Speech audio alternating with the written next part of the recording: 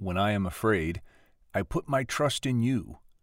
In God, whose word I praise, in God I trust. I shall not be afraid. What can flesh do to me? Psalm 56, verses 3 and 4.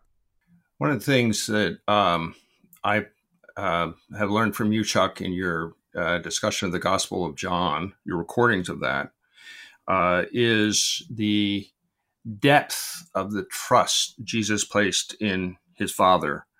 And it runs throughout that entire gospel. I mean, Jesus comes back to it again. The Father and I are one. And then in Gethsemane, not as I will, not as I want, but as you will, but what you desire of me now, no matter what that is. And that kind of trust is at the heart of the Christian experience. And unfortunately, there are tons of things that we put our trust in that are not the trust between, not the model of trust that Jesus gives us.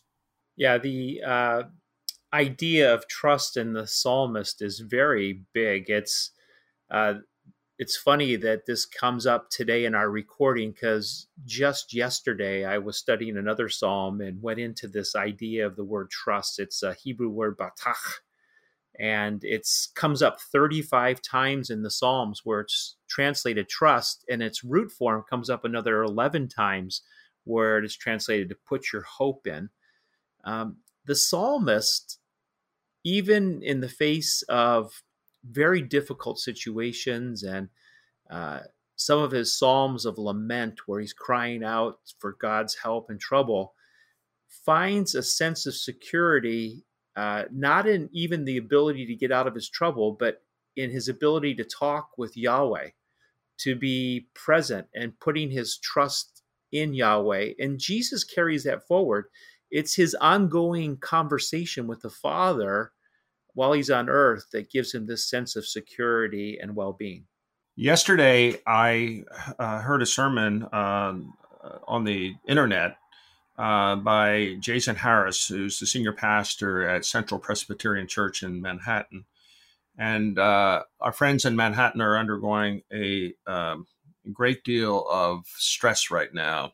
And his sermon was on Luke 8:22, the instance where Jesus is in the boat with his disciples, and they're traveling over to the shores elsewhere, and they get caught in this horrible storm.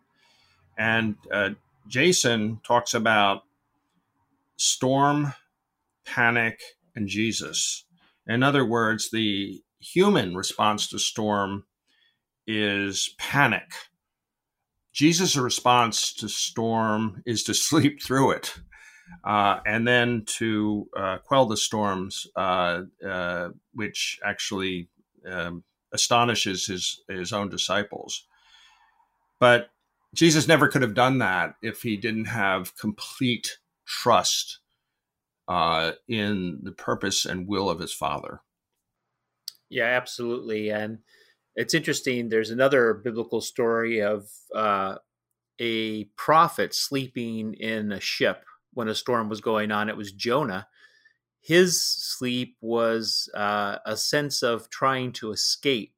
We could call it almost like an emotional depression sleep, where he's trying to avoid running from the Lord. But the sleep that Jesus has is one committed fully in peace because he bataks in the Lord. You come up with all of these wonderful words. Now, batak, what does that mean?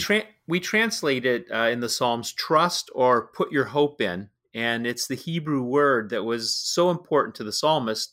It appears in almost one out of every three Psalms. And it shows the reality of the psalmist world. The psalmist world was filled with uncertainty, and you never knew what was coming around the corner.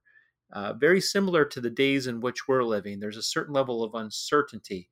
But in the midst of that, the psalmist would speak to his own soul and cry to the Lord. And he would find a new sense of security by rooting his trust, his confidence in Yahweh himself. So this psalm says, "I put my trust in you, God, whose word I praise. In God I trust." It's something that in the times we are living in right now is something that we not only should hear, but we should absorb it and see what it means in the life of Jesus and how that kind of defines his relationship to the Father.